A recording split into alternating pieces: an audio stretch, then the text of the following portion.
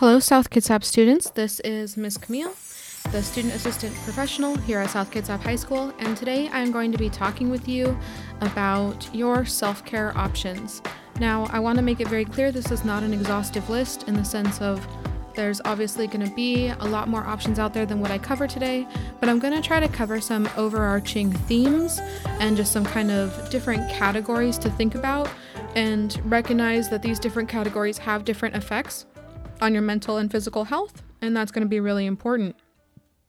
So, one of the things that a lot of people don't necessarily know about coping skills, self-care methods, is that some are, in my mind, and this isn't like a, super technical version, but it's one that's just easy to explain to people.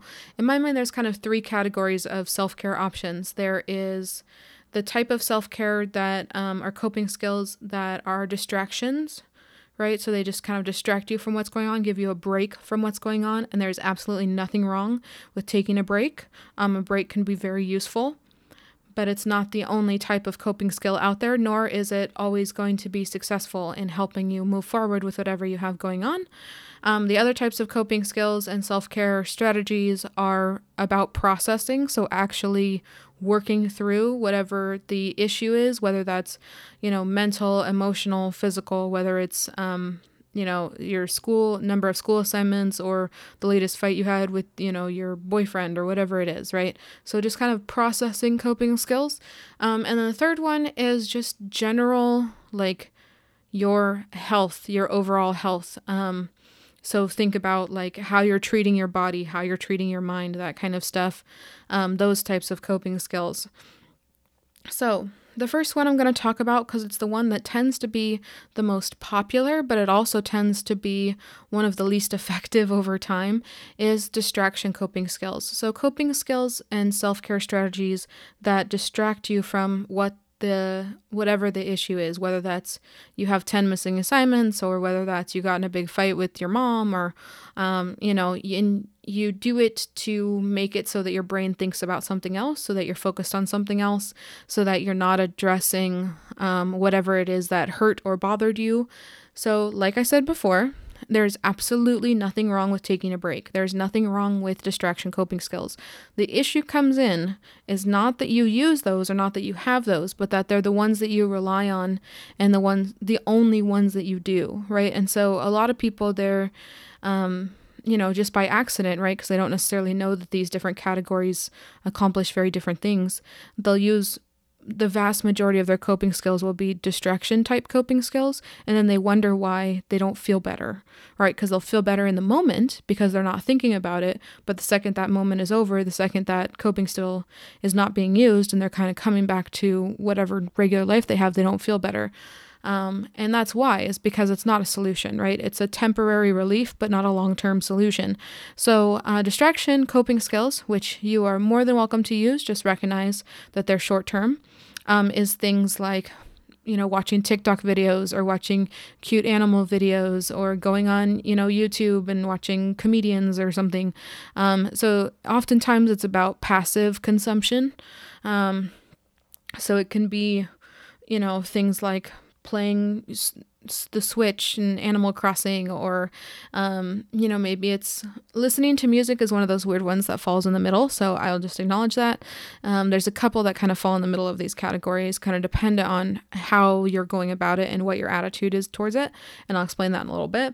But basically something where it distracts you from what you have going on, and that's all that it accomplishes, right? It doesn't help you figure out a solution. It doesn't help you come to a resolution. It doesn't help you heal. It just distracts you. And so a lot of times, people will feel bad about their emotions. And I will probably do a whole episode about your beliefs and judgments towards your own emotions, because that's something that, is a very serious issue, and that it's something that a lot of people could really benefit from some support around, but that will be for another episode. So a lot of times people will judge their emotions. They'll be like, oh, I shouldn't feel this way, or, oh, why do I feel this way, or why haven't I gone over it yet, or why did it hurt me this much? And they'll feel bad about themselves for the fact that they feel a certain way. And so then they'll try to push that down. They'll push those emotions down because they've convinced themselves that they shouldn't feel that way, or that they're not allowed to feel that way, or that that emotion should have been less extreme, or it should have lasted not as long as it did, right? There's all these judgments that we make about our emotions, and then we push our emotions down based on those judgments. And so one of the most common coping mechanisms for pushing emotion down is to distract themselves, involve themselves in something unrelated to what it is that they are pushing down, right? So avoid it, basically. Now that is a completely understandable response. I want to make that very, very clear. It is extremely normal to do that. But we just have to reach a point, at some point, in order to move forward and be healthy and not let things, bog us down for too long, to realize that, okay, like I've given myself a break. I've given myself that distraction. I've allowed myself to do other things. But at some point I have to figure out, how am I going to heal from this? How am I going to move forward? How am I going to continue to have a healthy life, even though this, XYZ upset me? And so that's where processing coping skills come in. So processing coping skills can look like a lot of things. It doesn't have to be the classic look where you talk out all your feelings to your best friend. Well, it can most definitely be that. It's not required to be that. And so that's also something that people, will sometimes not recognize, is just that they think, oh, well, in order to process my emotions, I have to talk about it to someone, and I don't want to do that. So, forget it kind of attitude. But recognize that you can process your emotions and move forward with whatever it is you felt or experienced in more than one way. And talking about it is just one way. It's a healthy way. It's a good way, and it's a way that works for a lot of people, but it doesn't work for everybody, and it doesn't work in every situation, and that's completely okay.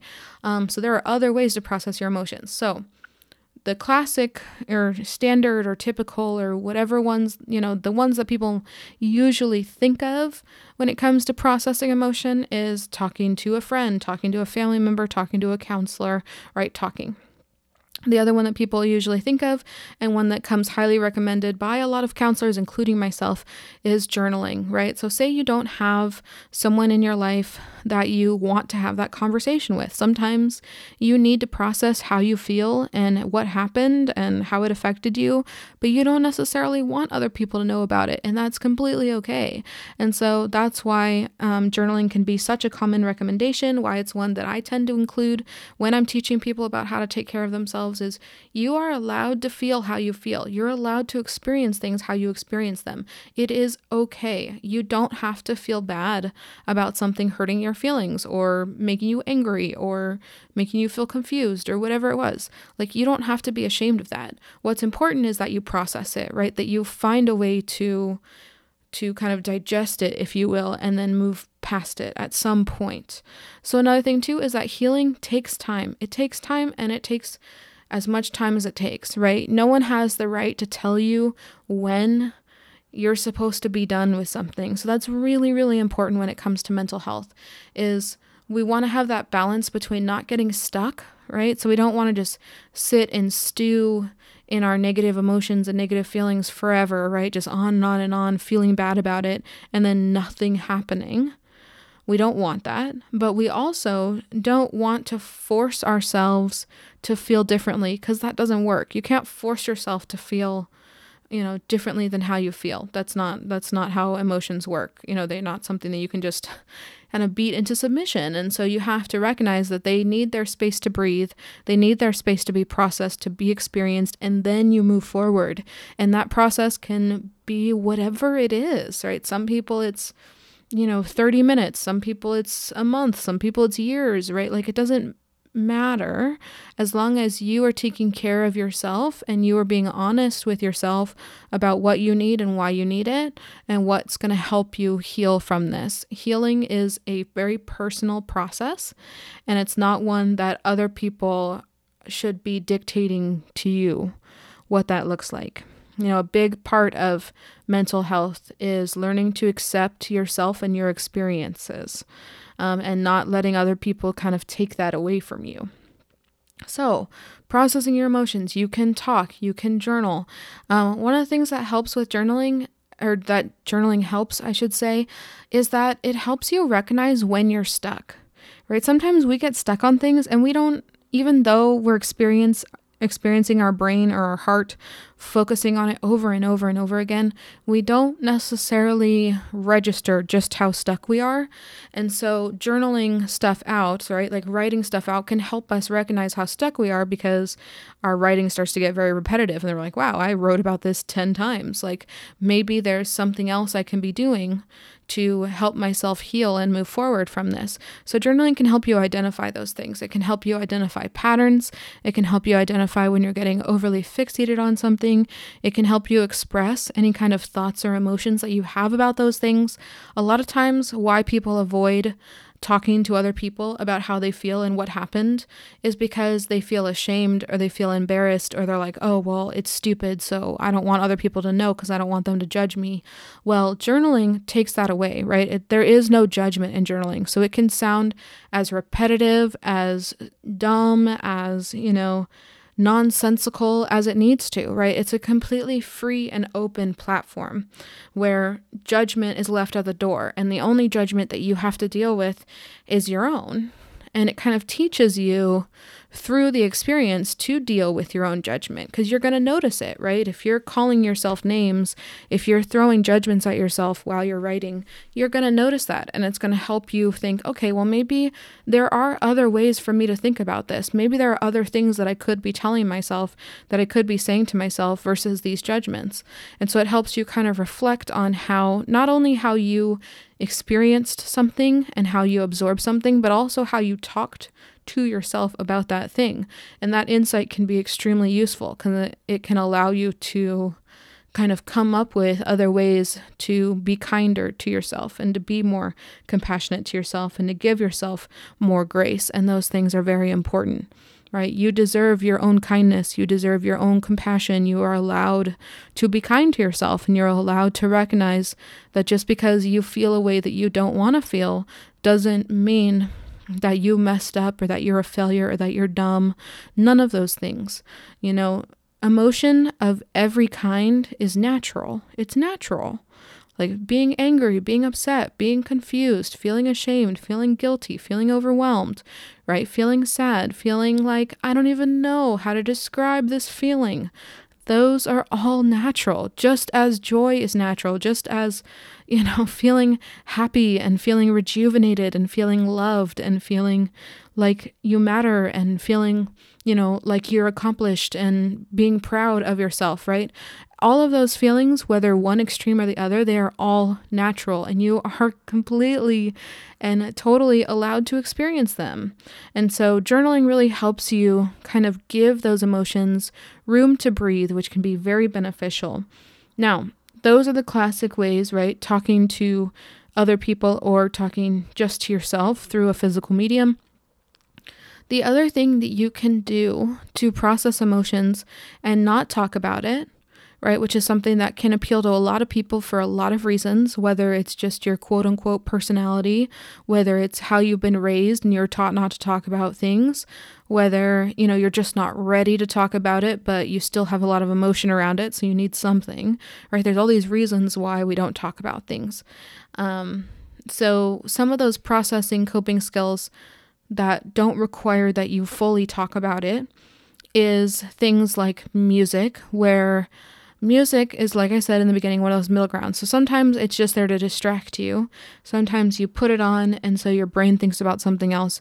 But sometimes engaging with music can allow you to process your emotions because you can kind of sync up, right? So maybe you're somebody who you're dealing with a lot of irritation and anger right now, and you don't necessarily know why, or maybe you do know why, but you're just having a really hard time feeling just irritated and just like fed up or whatever it is.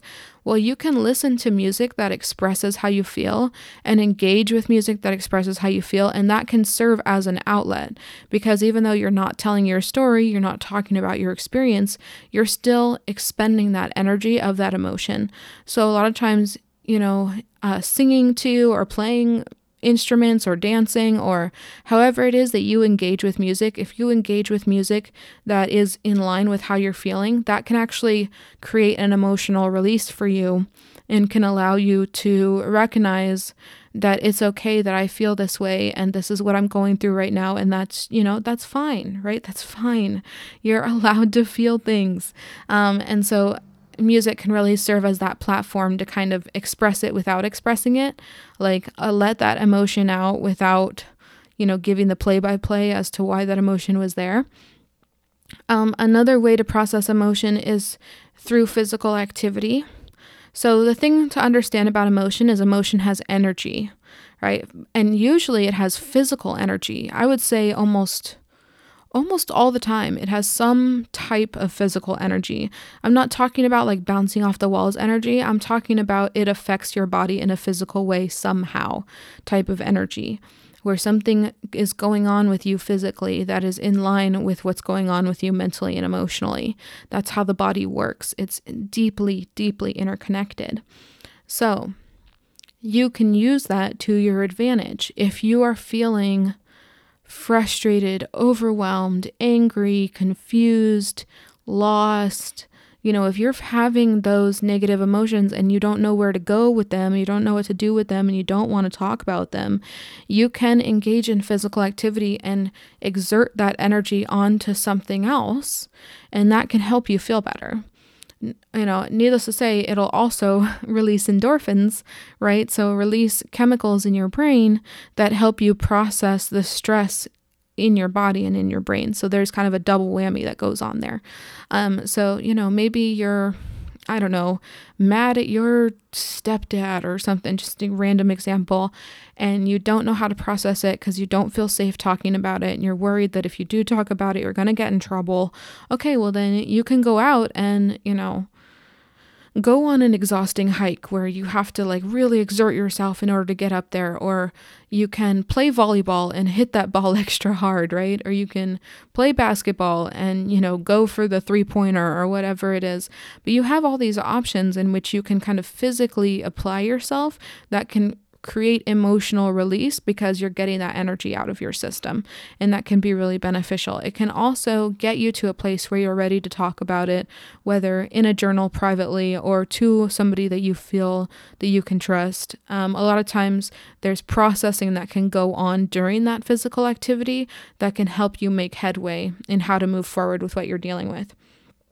So those are just some options for processing coping skills. I mean, obviously, everybody's different, right? And everybody has their own strengths and weaknesses and preferences and all of these things. So you are allowed to focus on, the ones that work for you.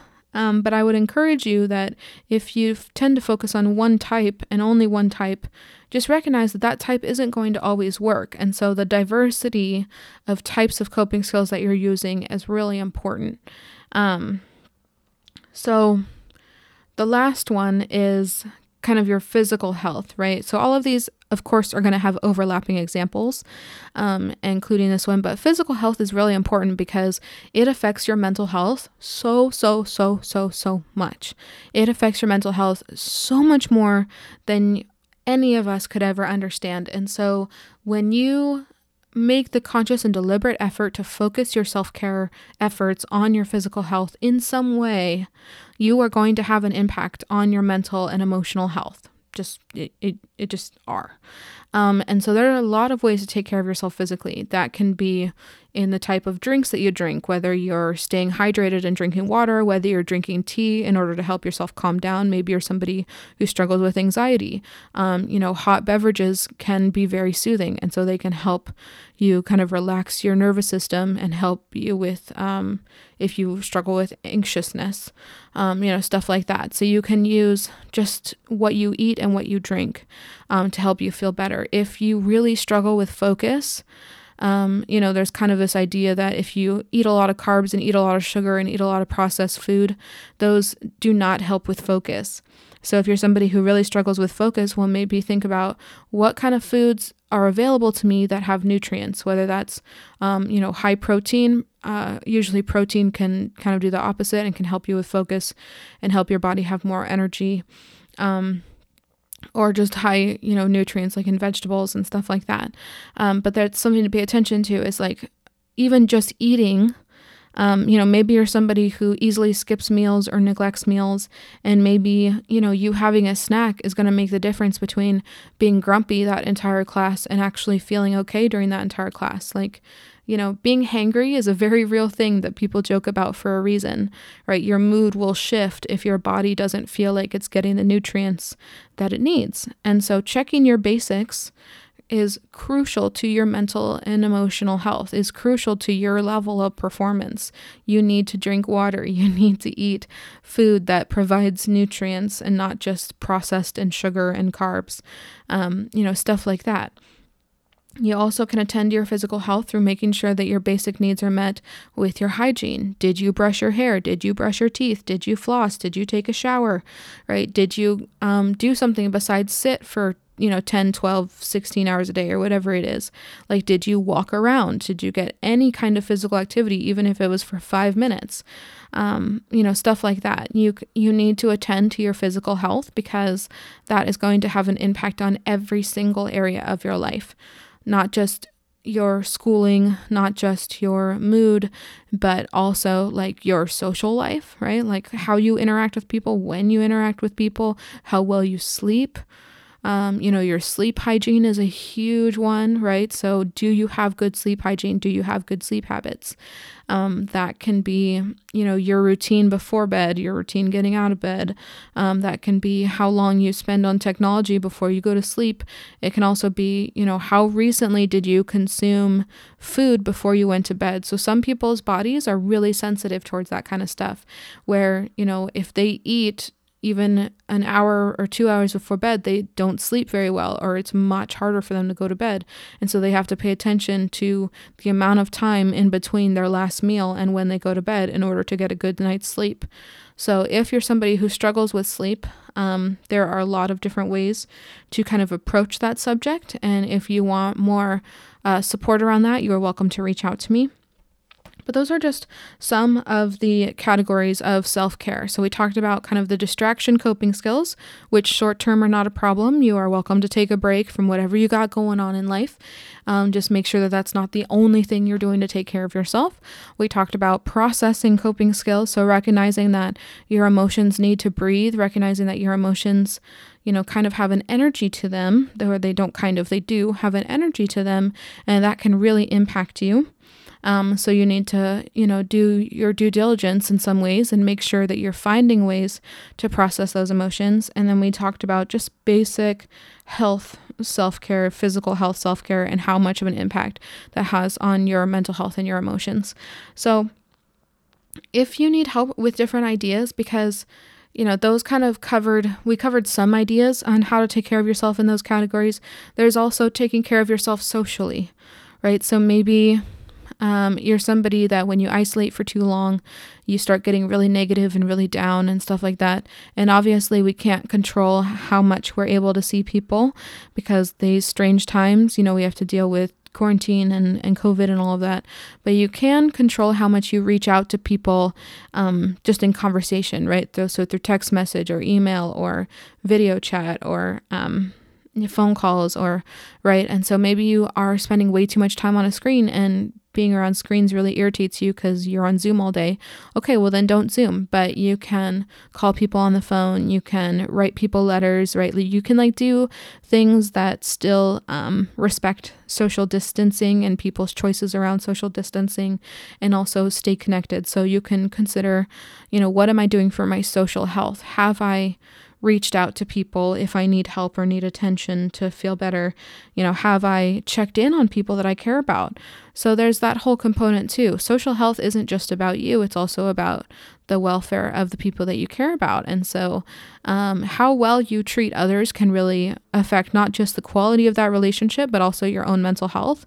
And so maybe what you need in that moment isn't to be so focused on what's going on with you. Maybe you need a breather and kind of a break, and you need to focus on being there for other people just for a little while, a minute or two, whatever it is.